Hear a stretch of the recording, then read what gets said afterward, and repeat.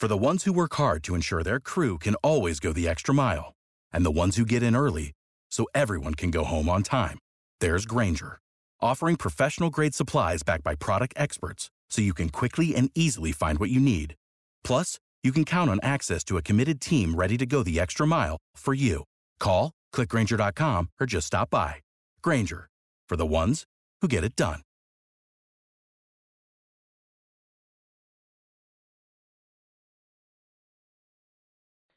File 1. No adverts from audiobooksforfree.com. The Adventures of Sherlock Holmes by Sir Arthur Conan Doyle. A Scandal in Bohemia.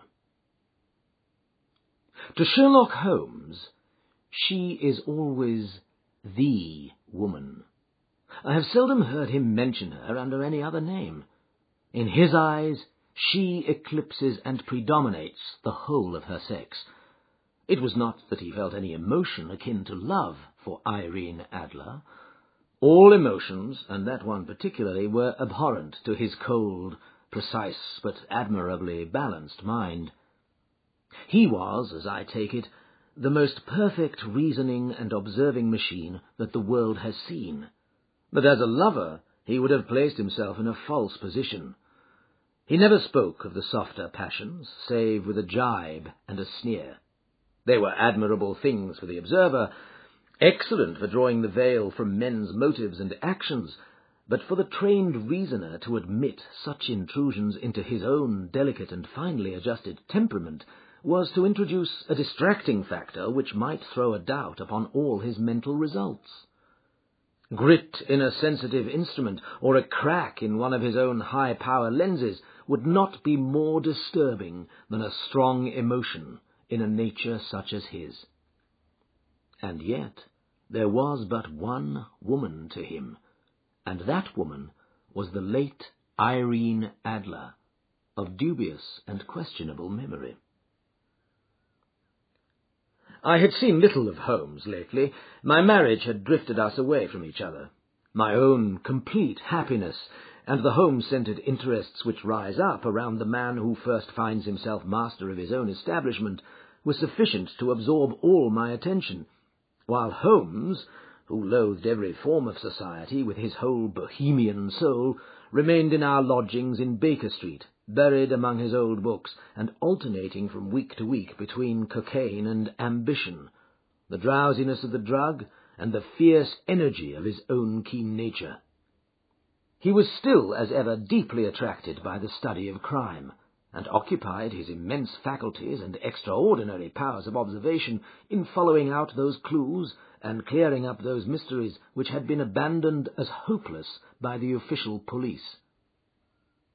From time to time I heard some vague account of his doings, of his summons to Odessa in the case of the Trepoff murder, of his clearing up of the singular tragedy of the Atkinson brothers at Trincomalee, and finally of the mission which he had accomplished so delicately and successfully for the reigning family of Holland. Beyond these signs of his activity, however, which I merely shared with all the readers of the daily press, I knew little of my former friend and companion. One night, it was on the 20th of March, 1888, I was returning from a journey to a patient, for I had now returned to civil practice, when my way led me through Baker Street. As I passed the well-remembered door which must always be associated in my mind with my wooing and with the dark incidents of the Study in Scarlet, I was seized with a keen desire to see Holmes again, and to know how he was employing his extraordinary powers. His rooms were brilliantly lit, and even as I looked up I saw his tall, spare figure pass twice in a dark silhouette against the blind. He was pacing the room swiftly, eagerly, with his head sunk upon his chest and his hands clasped behind him. To me, who knew his every mood and habit, his attitude and manner told their own story. He was at work again. He had risen out of his drug-created dreams and was hot upon the scent of some new problem. I rang the bell, and was shown up to the chamber which had formerly been in part my own. His manner was not effusive. It seldom was, but he was glad, I think, to see me. With hardly a word spoken, but with a kindly eye, he waved me to an armchair, threw across his case of cigars, and indicated a spirit case and a gasogene in the corner. Then he stood before the fire and looked me over in his singular introspective fashion. "Wedlock suits you," he remarked. "I think, Watson, that you have put on 7.5 pounds since I saw you." "7?" I answered. "Indeed, I should have thought a little more. Just a trifle more, I fancy, Watson. And in practice again, I observe. You did not tell me that you intended to go into harness." "Then how do you know?" "I see it. I deduce it. How do I know that you have been getting yourself very wet lately, and that you have a most clumsy and careless servant girl?" "My dear Holmes," said I, "this is too much. You would certainly have been burned had you lived a few centuries ago. It is true that I had a country walk on Thursday and came home in a dreadful mess, but as I have changed my clothes, I can't imagine how you deduce it. As to Mary Jane, she is incorrigible, and my wife has given her notice, but there again I fail to see how you work it out." He chuckled to himself and rubbed his long, nervous hands together. "It is simplicity itself," said he. "My eyes tell me that on the inside of your left shoe, just where the firelight strikes it, the leather is scored by 6 almost parallel cuts.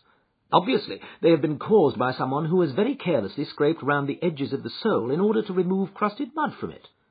Hence, you see, my double deduction that you had been out in vile weather, and that you had a particularly malignant boot-slitting specimen of the London slavey.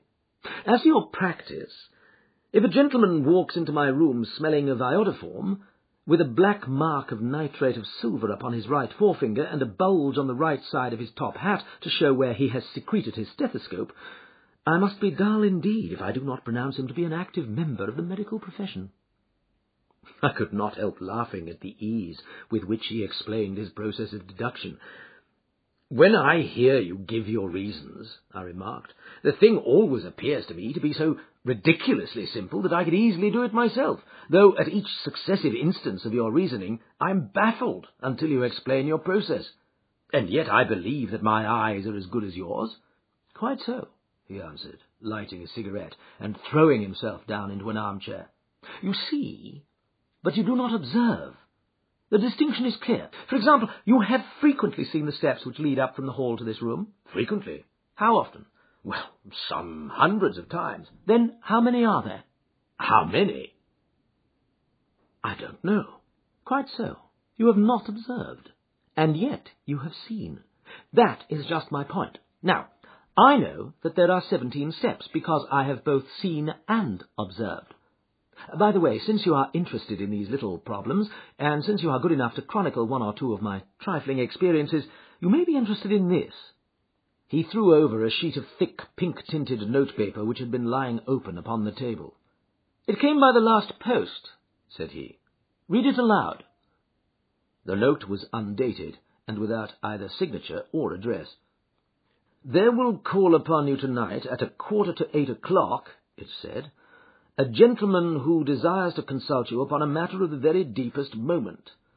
Your recent services to one of the royal houses of Europe have shown that you are one who may safely be trusted with matters which are of an importance which can hardly be exaggerated. This account of you we have from all quarters received. Be in your chamber then at that hour, and do not take it amiss if your visitor wear a mask." "This is indeed a mystery," I remarked. "What do you imagine that it means?" "I have no data yet. It is a capital mistake to theorize before one has data.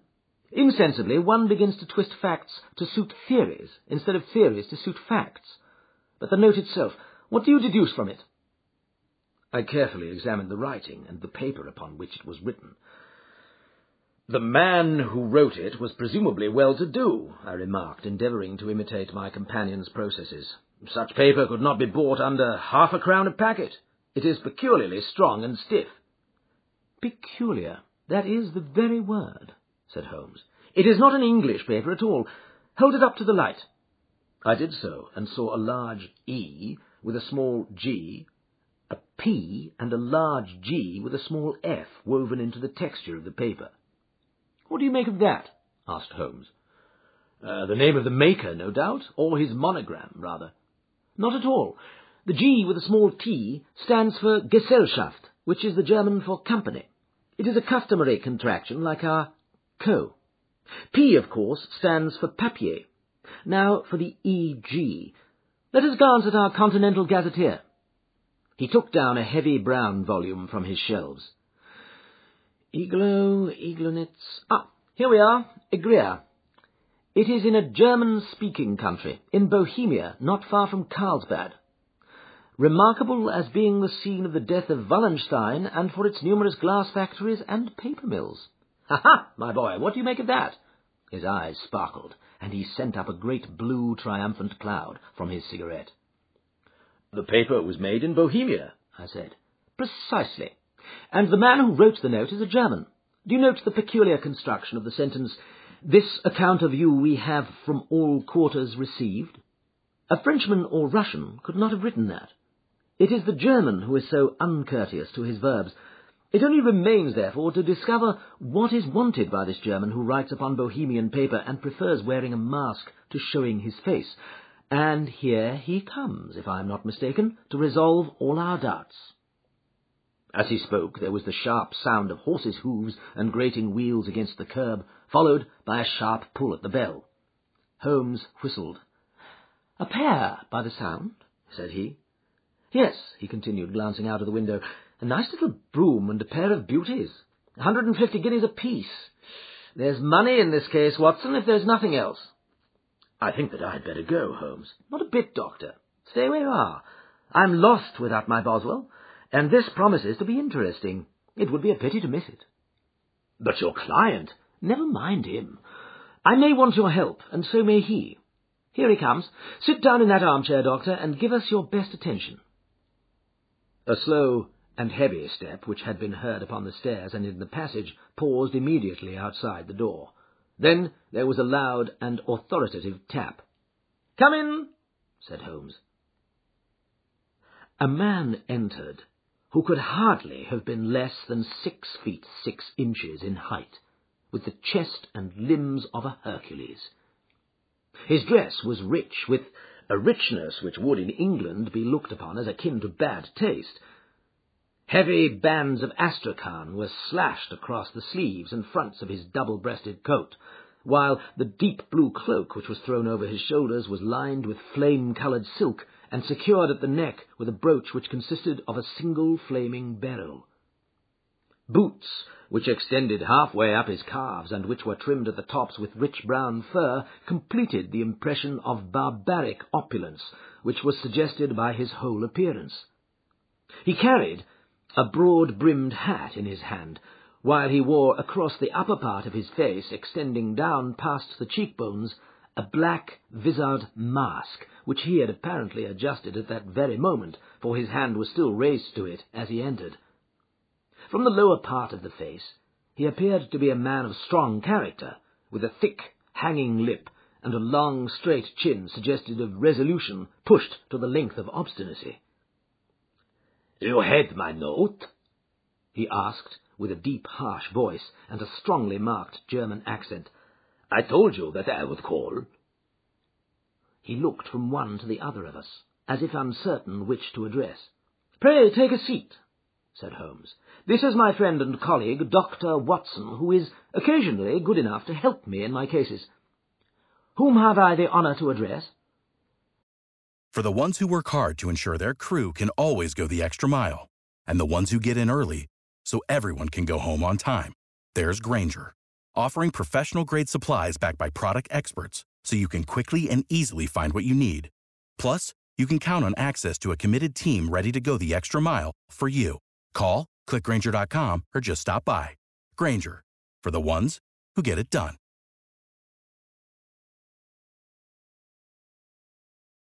"You may address me as the Count von Trem, a Bohemian nobleman.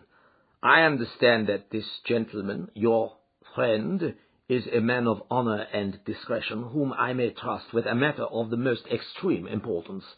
If not, I should much prefer to communicate with you alone." I rose to go, but Holmes caught me by the wrist and pushed me back into my chair. "It is both or none," said he. "You may say before this gentleman anything which you may say to me." The Count shrugged his broad shoulders. "Then I must begin," said he, "by binding you both to absolute secrecy for 2 years. At the end of that time the matter will be of no importance. At present it is not too much to say that it is of such weight it may have an influence upon European history."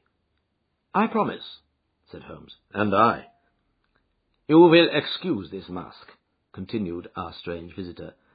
"The august person who employs me wishes his agent to be unknown to you, and I may confess at once that the title by which I have called myself is not exactly my own." "I was aware of it," said Holmes dryly. "The circumstances are of great delicacy, and every precaution has to be taken to quench what might grow to be an immense scandal and seriously compromise one of the reigning families of Europe. To speak plainly, the matter implicates the great house of Ormstein, hereditary kings of Bohemia." "I was also aware of that," murmured Holmes, settling himself down in his armchair and closing his eyes.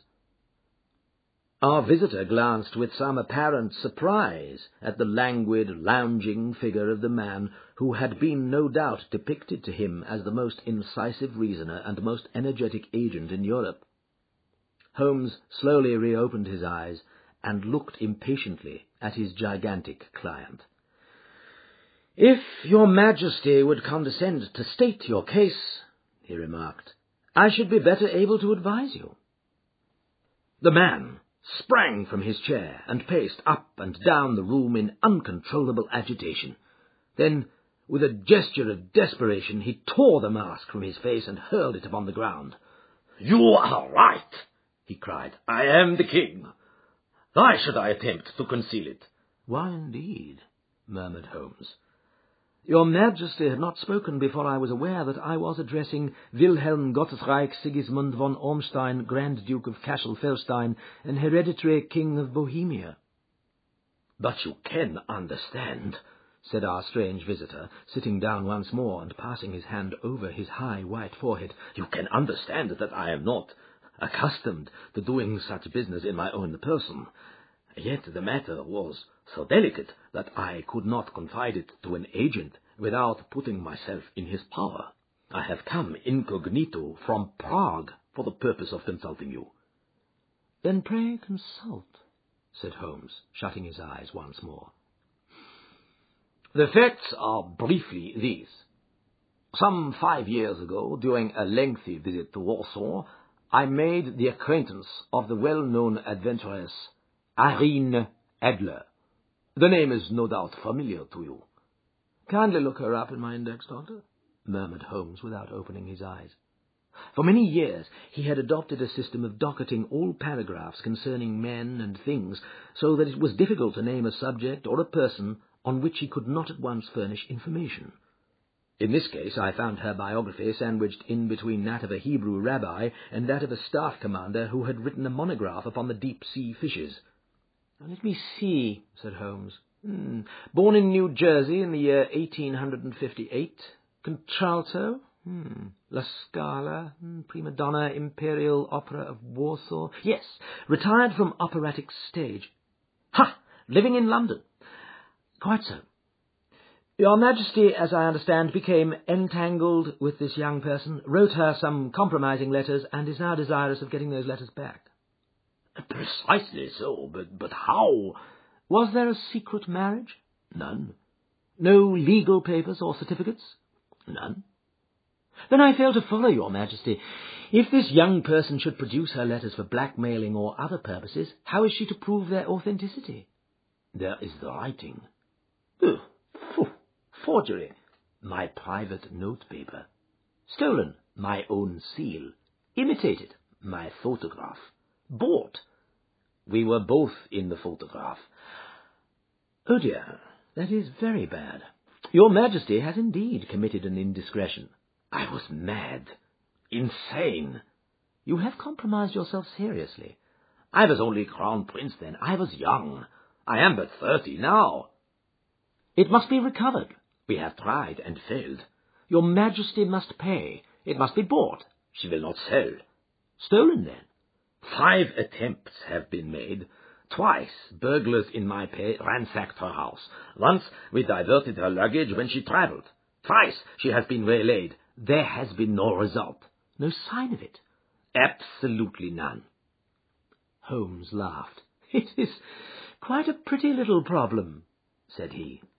But a very serious one to me, returned the king reproachfully. Very, indeed. And what does she propose to do with the photograph? To ruin me. But how? I am about to be married. So I've heard. To Clotilde Lotham von Saxe-Meiningen, second daughter to the King of Scandinavia. You may know the strict principles of her family. She is herself the very soul of delicacy. A shadow of a doubt as to my conduct would bring the matter to an end. And Irene Adler? Threatens to send them the photograph. And she will do it. I know that she will do it. You do not know her, but she has a soul of steel. She has the face of the most beautiful of women, and the mind of the most resolute of men. Rather than I should marry another woman, there are no lengths to which she would not go. None. You're sure that she has not sent it yet? I am sure. And why? Because she has said that she would send it on the day when the betrothal was publicly proclaimed. That will be next Monday. Oh, then we have 3 days yet, said Holmes with a yawn.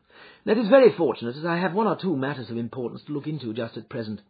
Your Majesty will, of course, stay in London for the present? Certainly. You will find me at the Langham under the name of the Count von Cham. Then I shall drop you a line to let you know how we progress. Pray do so. I shall be all anxiety. Then, as to money? You have carte blanche. Absolutely? I tell you that I would give one of the provinces of my kingdom to have that photograph. And for present expenses? The king took a heavy chamois leather bag from under his cloak and laid it on the table. There are 300 pounds in gold and 700 in notes, he said. Holmes scribbled a receipt upon a sheet of his notepaper and handed it to him. And Mademoiselle's address? He asked. Is Bryony Lodge, Serpentine Avenue, St. John's Wood. Holmes took a note of it. One other question, said he. Was the photograph a cabinet? It was. Then good night, Your Majesty, and I trust that we shall soon have some good news for you.